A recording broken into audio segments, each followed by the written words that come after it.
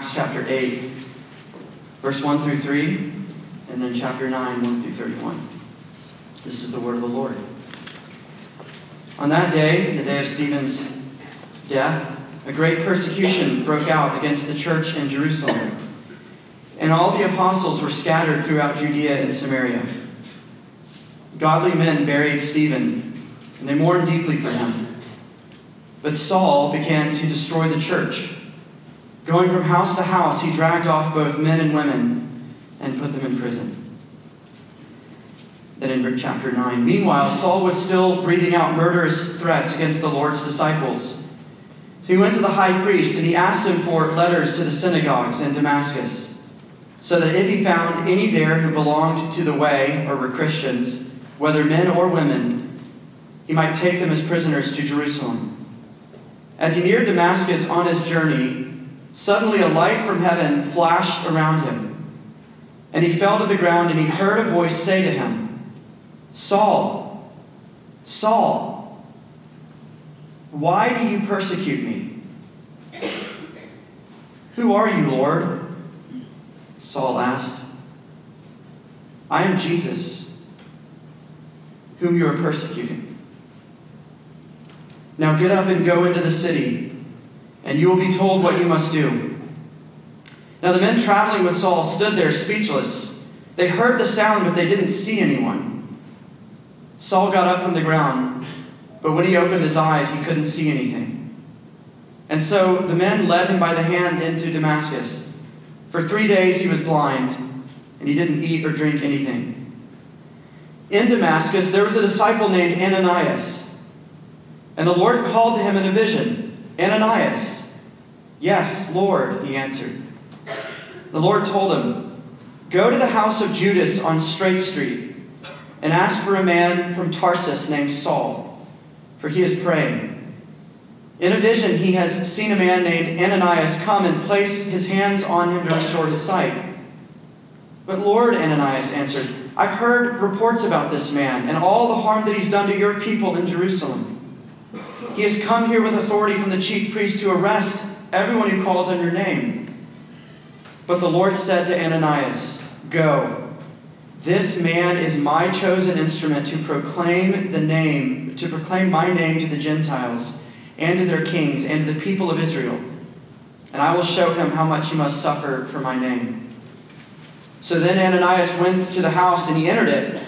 And placing his hands on Saul, he said, "Brother Saul, the Lord Jesus, who appeared to you on the road as you were coming here, has sent me so that you may see again and be filled with the Holy Spirit." Immediately something like scales fell from Saul's eyes and he could see again. He got up and was baptized, and after taking some food, he regained his strength. Saul spent several days with the disciples in Damascus, and at once he began to preach in the synagogues that Jesus is the Son of God. And all those who heard him were astonished and asked, "Isn't he the man who raised havoc in Jerusalem among those who call on his name? And hasn't he come here to take them as prisoners to the chief priests?" Yet Saul grew more and more powerful and baffled the Jews living in Damascus by proving that Jesus is the Messiah. After many days had gone by, there was a conspiracy among the Jews to kill him. But Saul learned of their plan. Day and night they kept close watch on the city gates in order to kill him. But his followers took him by night and lowered him in a basket through an opening in the wall. And when Saul came to Jerusalem, he tried to join the disciples, but they were all afraid of him too, not believing that he really was a disciple. But Barnabas took him and brought him to the apostles. And he told them how Saul on his journey had seen the Lord and that the Lord had spoken to him, and how in Damascus he had preached fearlessly in the name of Jesus. So Saul stayed with them and moved about freely in Jerusalem, speaking boldly in the name of the Lord. He talked and he debated with the Hellenistic Jews, but they tried to kill him. When the believers learned of this, they took him down to Caesarea and sent him off to Tarsus. Then the church throughout Judea, Galilee, and Samaria enjoyed a time of peace and was strengthened, living in the fear of the Lord and encouraged by the Holy Spirit, it increased in numbers. This is the word of the Lord. Father, thank you for this opportunity to preach your word. Thank you for your Son, for the reality that you don't change no matter how we define you, and that you want us to know who you are. I pray that these words that everyone is about to hear tonight, that your Spirit is moving through them and that your Spirit is moving in these people so that they can hear and receive them as you reveal to us who you are. I pray all this in Jesus' name. Amen. Well, do y'all remember those Uncle Drew commercials a while ago? I need some crowd participation. Y'all actually remember? Yeah, Kyrie Irving, for those of you who don't know, is famous NBA basketball player. He's going to be a huge future Hall of Famer. Would get a makeup team to come and dress him up as an elderly man, a character called Uncle Drew, and he would show up to some neighborhood park, and he'd play the part. He'd act frail. He'd miss jump shots. No one could really tell that he was a future Hall of Famer on the court. No one was really paying him much attention. He'd try to get involved in pickup games. And the people they'd appease the old man. I mean, you're not going to say no to him. I mean, he's not going to be able to hang in the game for long, so it's not going to ruin much of your fun. And then as soon as the game started, Kyrie turned it on, and they were frustrated.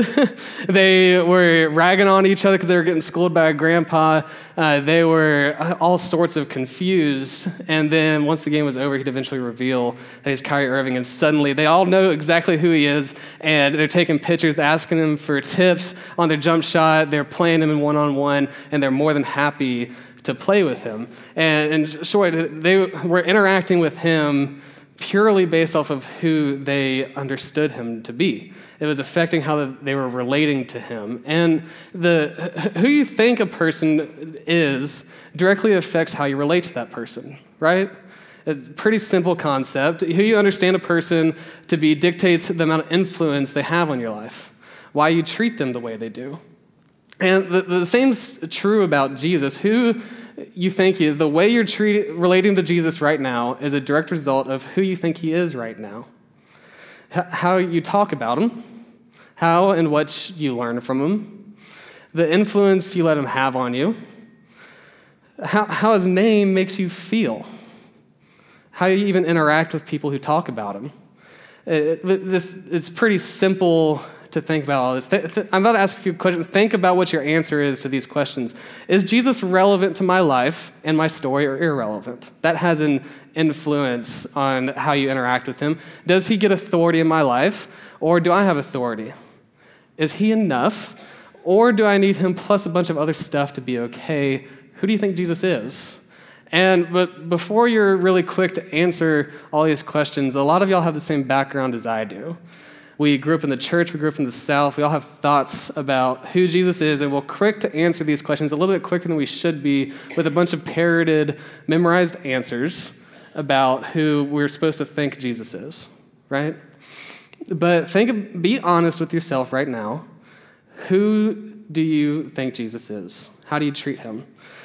If he were to come back down from heaven today, are you confident you would recognize him? How would he care for the UGA community? How would he care for you? Does he care about you? Do you believe that? How do you really respond when you read something Jesus said and it confronts something about how you behave? When it confronts something you believe, a political position you have? Are you the authority on all these answers? When you read the Bible, is it telling you who Jesus is, or are you telling it who Jesus is? Bending it to who you think he is? How do you perceive Jesus? Maybe the reason why parts of the Bible are difficult for you to understand and wrestle with. It might be the reason you're not even opening the Old Testament, right? Do you see what I'm saying? Who you believe Jesus is directly shapes how you're treating him and responding to him right now. This is why conversion into the faith always involves a confrontation by Jesus. When the Spirit converts a person, he confronts you with the most important question you'll ever face in your life. Who is this Jesus, and what is the relevance he has on my life? And while I'm talking about what's going to happen next, actually reflect on that question for me. Be honest with yourself in your head. Who is this Jesus? Who do I think he is? And let's see how this works out in Saul's life. How does Saul see Jesus? Saul very clearly thought that Jesus was a threat, right? We see that, so much so that anyone that was bearing witness to his name needed to be silenced. But why? Let's take a few minutes to dig into why he saw Jesus as a threat and how this unbelief in Jesus affected how Saul related to him. Saul's a remarkable background, if you're not familiar with him. He was a Pharisee, which means he was one of the most strictly devout Jews of that time. He took the word of God very literally. He knew every word of the law and was confident in his knowledge of what it took to fulfill it. He had a great passion for God and was committed to obeying him. He was well educated. He was an excellent speaker and was committed to teaching the word of God. He was confident he knew what it took to love God. He was confident in what it took to be right with him. Surely, if anyone was going to recognize God, when it came down, when he were to come down, and when it came to someone who was going to love him when he was face to face with him, it was going to be Saul, right? Listen to how Saul describes himself in one of his letters. He says that if anyone thinks he has reason for confidence in the flesh, I have more. I was circumcised on the 8th day of the people of Israel, of the tribe of Benjamin, a Hebrew of Hebrews, as to the law, of Pharisee, as to righteousness under the law, blameless. He knew who he was before God, at least he thought. The most interesting thing I found out about Saul while I was studying all this, I didn't know my entire life. I've heard this passage preached a bunch. I know who Saul is. I never knew when he was born. And it turns out that, did y'all know it was shortly after Jesus was actually born? That he was within 10 years of Jesus? They grew up together in the same era. Given when Saul was born, and what we know to be required in order to become a Pharisee, and a prodigy at that. He was very well known. He was the next up and coming. He was the youngest at his time to have that kind of a status. And who we know Jesus was and what he was doing at that time, when we combine all this, we can assume some pretty interesting things about who he felt Jesus was. Saul was in his mid to late 20s, during the same time period of all of Jesus' recorded ministry, Matthew, Mark, Luke, and John. He was a little bit older than y'all. When we overlap their lives, we learn some amazing things. All the times I've read this passage or I've heard it preached, I always thought that this was the first time that that Paul had ever seen Jesus. And that's why he didn't recognize him. Jesus had frequent interactions with the Pharisees during his time on earth. Jesus never sought to brainwash the Pharisees. He just simply was who he was, and they got to make sense of that and either engage with him or not. They were present whenever he would visit the temple in Jerusalem. They were present often when he taught. They were all present, especially later in Jesus' life, when they could not stop hearing about who people said he was. What he was doing, this Jesus, and how he was claiming to be the Savior of Israel. Saul grew up hearing about Jesus and probably interacted with him, probably stood face to face with him many times. And we can infer a consistent pattern with him based off this to get to the point where Saul is right now in Acts 9. Each time he heard about or saw the person of Jesus, he had to actively decide that he could not be God. Why was Jesus a threat to him? Because Jesus' very existence was at direct odds with what Saul expected in the Savior of Israel. Saul thought he knew exactly what he needed to be saved. He had power, yes. His opinion was respected by the Jews, but Israel was still under Roman rule, and it was pretty oppressive. And he thought that the coming Messiah was going to put him into a place of power over the world, that it was going to flip the tables, that he was going to remain important and at the center. But Israel, excuse me, lost my place. He didn't expect for him to tell him how broken and full of hate he was. He didn't expect that he was going to be told by Jesus that he was the most to be pitied. He didn't certainly expect that he was going to be told that he didn't understand the very word of God he had committed his entire life to learning. Who was Jesus to tell Saul, a prodigy in Judaism, by the way, that his heart was dark like all the other Pharisees? And even more so, who was Jesus to proclaim that he was the promised Messiah? He didn't look like royalty at all. He had no army to liberate them. He did not seem powerful. Jesus condemned the Pharisees. He spent time doing things the Pharisees would never think of doing. Healing people's actual physical needs here now, that's not what the Messiah is coming to do. Promising salvation to the Samaritans? No. And people were flocking to Jesus. And for Saul to admit Jesus was right to point out hypocrisy in his heart, that Jesus was God, would be to destroy the social standing he'd worked so hard for. The Pharisees felt their power wavering, and they knew they had to get Jesus killed, and they did. And I assure you that Saul must have had a word in those behind-the-scenes conversations. Are these thoughts of Jesus telling? Are they striking at you? Are they familiar with that confrontation that you experience? Once Jesus was crucified, Saul probably breathed a sigh of relief, actually. He didn't have to deal with that constant confrontation anymore of who he was. But then his worst nightmare happened, and 3 days later, rumors started to spread that this Jesus actually rose from the dead and up to heaven, and Jews began leaving Judaism to become followers of Christ and his teachings. Gentiles began proclaiming the gospel. He could feel the power of his social standing being threatened again, and it actually brought him joy to fight the good news of who Jesus Christ was. Because once people would just stop talking about it, stop talking about who he is, he would finally be relieved of that stress, of that constant confrontation of everything Saul actually was.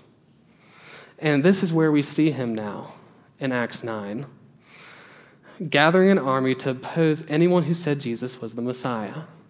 See, Saul attempted to make God his hostage, that he was a means for him to secure power on earth, to have some sort of superiority over other humans, to have some sort of worth, some sort of free conscience, and to ignore all the ways he felt so broken and burdened, despite all the anguish it was going to cause him, and it was causing him.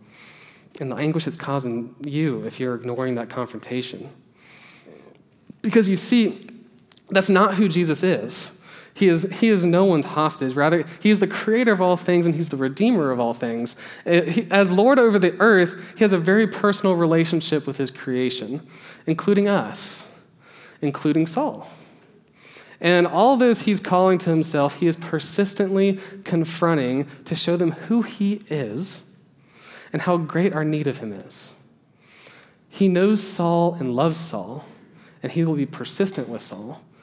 And he knows Saul needed to be humbled in order to see him for who he is, so the pieces of the puzzle can finally come together. So he literally stands in his path, reveals all of his glory, knocking Saul back so he can no longer ignore who this Jesus is, and very intimately, very personally revealing that Jesus also knows who Saul is. He says, Saul, Saul, why are you persecuting me? I've come to save you. I've come to free you of this burden. Why are you coming after me?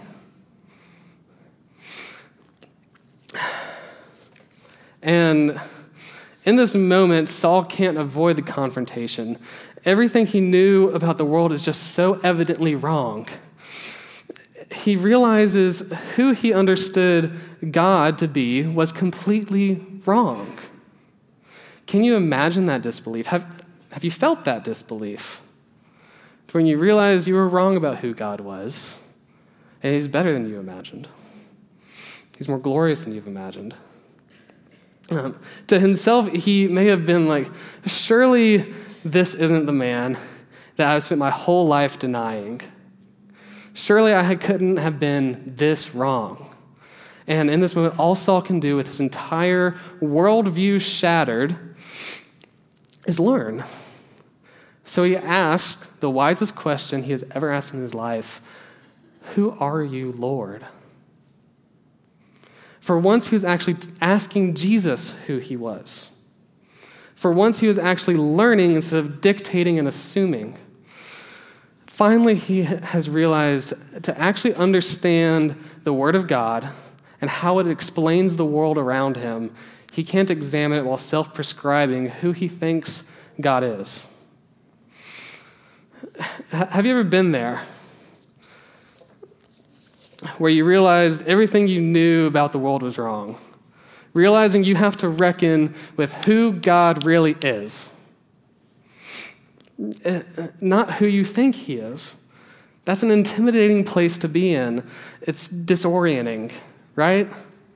And I'm not necessarily just talking about giant macro-level conversions like we see here with Saul, where there's this distinct point in your life where before this moment, I rejected Jesus, and after this moment, I clung to him. That's not all I'm talking about. I'm talking about even micro-level ones. A lot of you are like me, and you don't remember a point in your life where you didn't have faith in Jesus. That faith has always been a part of your life, but there have been distinct moments where you learned something new about who God was, where that has very much disoriented you and how you lived your life. Little moments down the road as you've learned more and more and more about who our God is. Like, for example, the first time you came to know God as a loving father rather than a disapproving, oppressive boss. That was a change, if you've experienced that. And conversions, both macro and micro, they cause, for lack of a better word, trauma, right? It's that, to explain that better, it's that moment when the lights come on and all you can think is, I got it all wrong. And I don't know anything. Everything's actually better than I thought it was. But I don't actually know. I know one thing, and only one thing, but now I must rebuild my entire life around it. I can't keep living like I have been. It's traumatizing in the sense that you've been humbled from a place of self-righteousness and independence to a place of dependence in a way that you will never forget. You'll never forget how you know God now. Like, as if the cruddy house that you've been living in and been suffering living in because you can't afford anything better finally gets struck by lightning and burned to the ground. You're homeless, but the insurance company is going to give you a check to move somewhere else, and they give you a check for $1 million. Way overshoots the value of this house.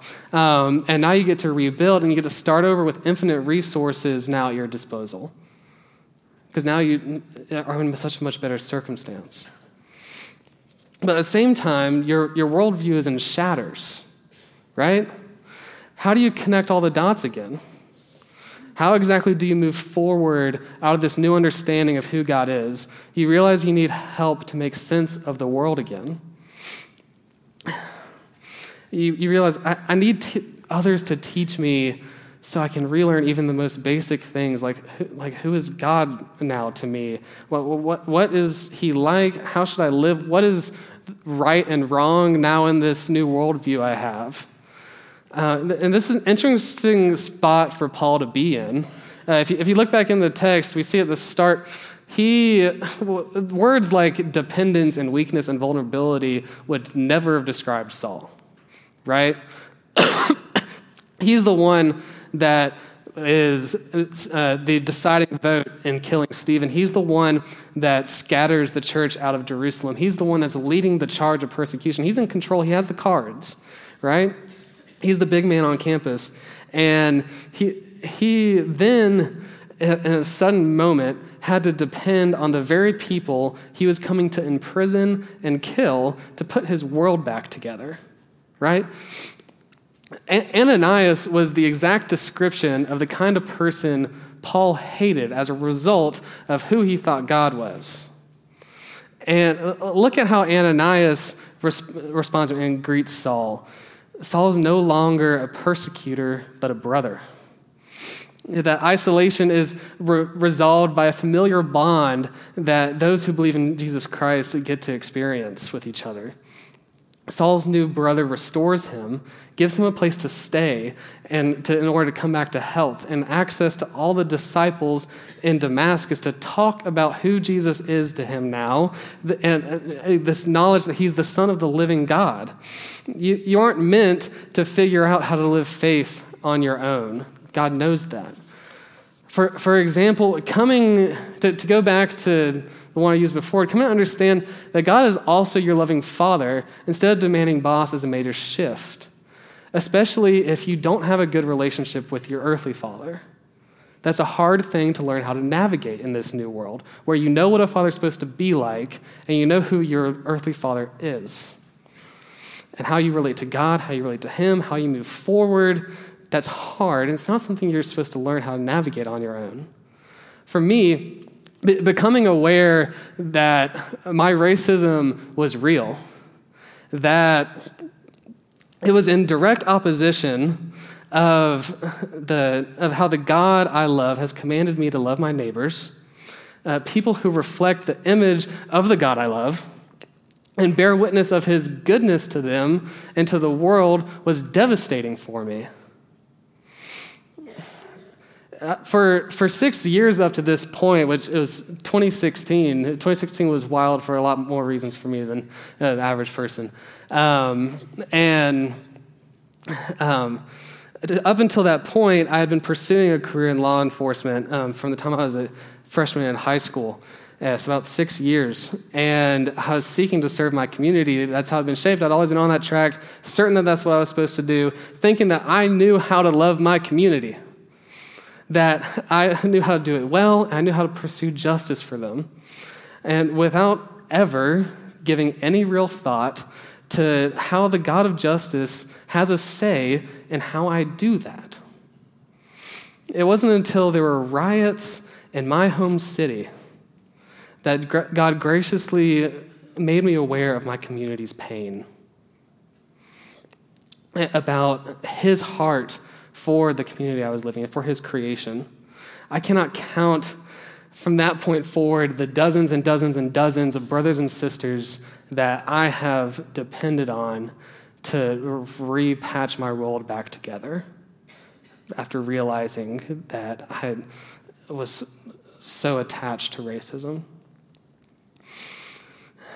And brothers and sisters I would never have loved had it not been for Jesus. Never even would have known them if it weren't for Jesus. I hung on their very word as if it was like just gold. My eyes were glued. They were getting bigger with each book I read, with each article, podcast, sermon, lecture I could find. I eat it up. I still do.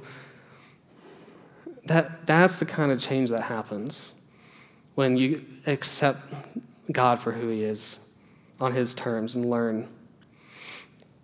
The most fun part of this whole story is God doesn't just teach us who he is and then leaves us there either. He invites us along in this mission that his glory can be known and to use the skills he gave us, who we are, to do that. We now get to join this God who we love. Jesus doesn't just collide with this rebel Saul and convert him.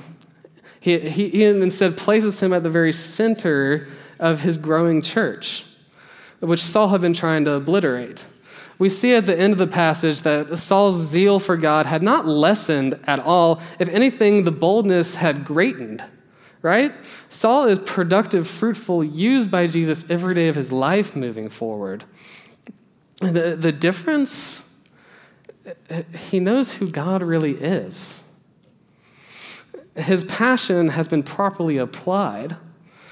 Jesus doesn't just tolerate Saul now, he draws him into the most intimate of communion with himself, along with the mission with him. Here's the other important thing to see. Jesus redeems Saul. He doesn't confront him and brainwash him. He doesn't obliterate him and clone a new Saul. He doesn't kidnap him and put another stooge in his place. And he redeems Saul. He makes Saul a new man. It's the same person. Think of it this way. Jesus isn't making a bunch of new things in this world, obliterating this old world and making a new one. He's making all things new. He's restoring things. And what that means for you, for people, is he's not making new people with conversion. He's restoring people through conversion back to who they were meant to be.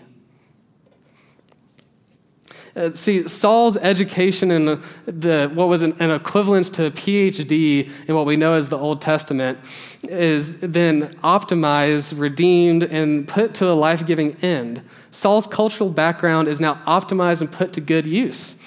He'll end up being the apostle to the Gentiles, essentially anyone who's not Jewish.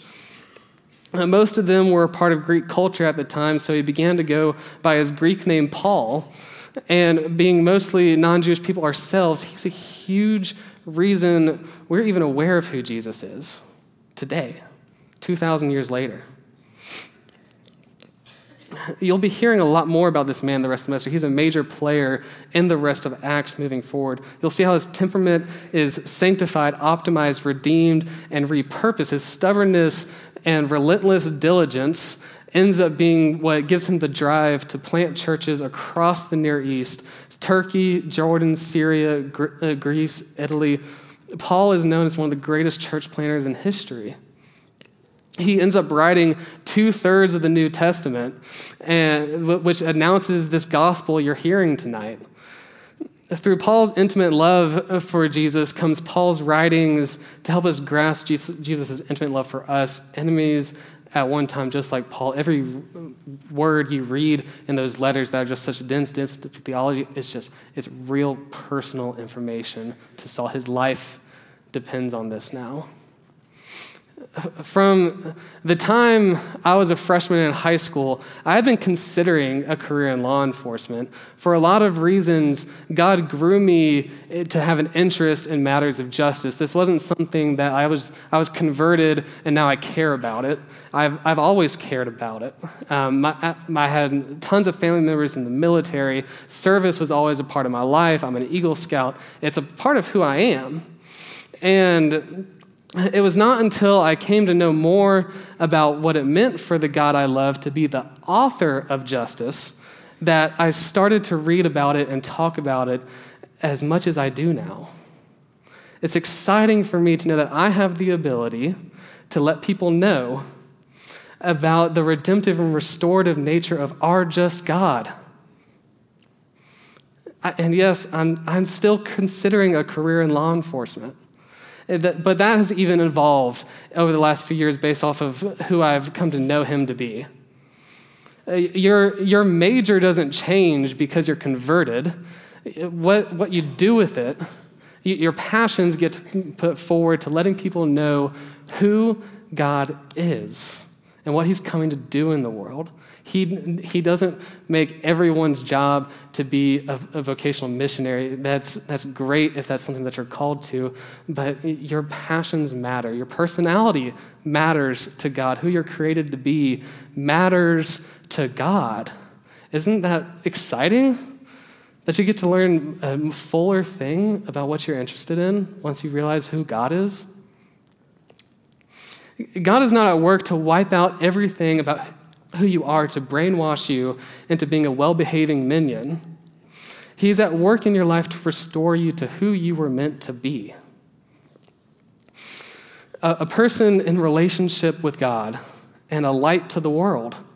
And then he then calls you to use your restored skills and personality to make his name known so that others can also be restored. What might this look like in your life? I'm about to ask a bunch of questions. They aren't rhetorical. If you're a writer, write these down. If you're going to call yourself a Christian, you need to ask yourself these things because they matter. How might redemption repurpose your personality for the sake of Jesus' kingdom? How might he redeem your pains and your sufferings and end up using them to bring life and help to others? How might he use your natural gifts and talents to be re-aimed toward God and away from self-indulgence?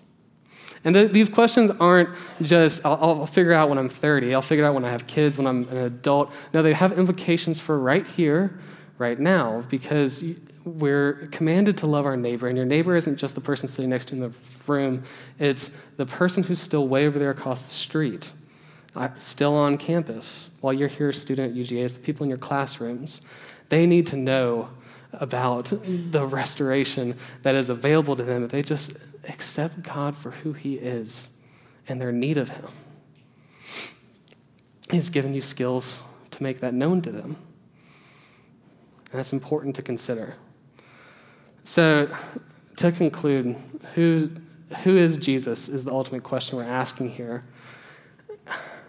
The worship team's going to come up in a second and play some wonderful songs. They're going to put a lot of words to who Jesus is that you might not actually believe them. So take a second while you're singing them. Maybe don't even sing, meditate on them. Think, do how I'm treating Jesus line up with these words on the screen? How I'm interacting with him, depending on him, actually lining up with the words I'm saying. If those things are true, how should I be behaving? So, to finish, who do I know Jesus to be? He's the Son of the living God. He's the Savior of the nations, the restoration of creation, the healer of the brokenness we experience.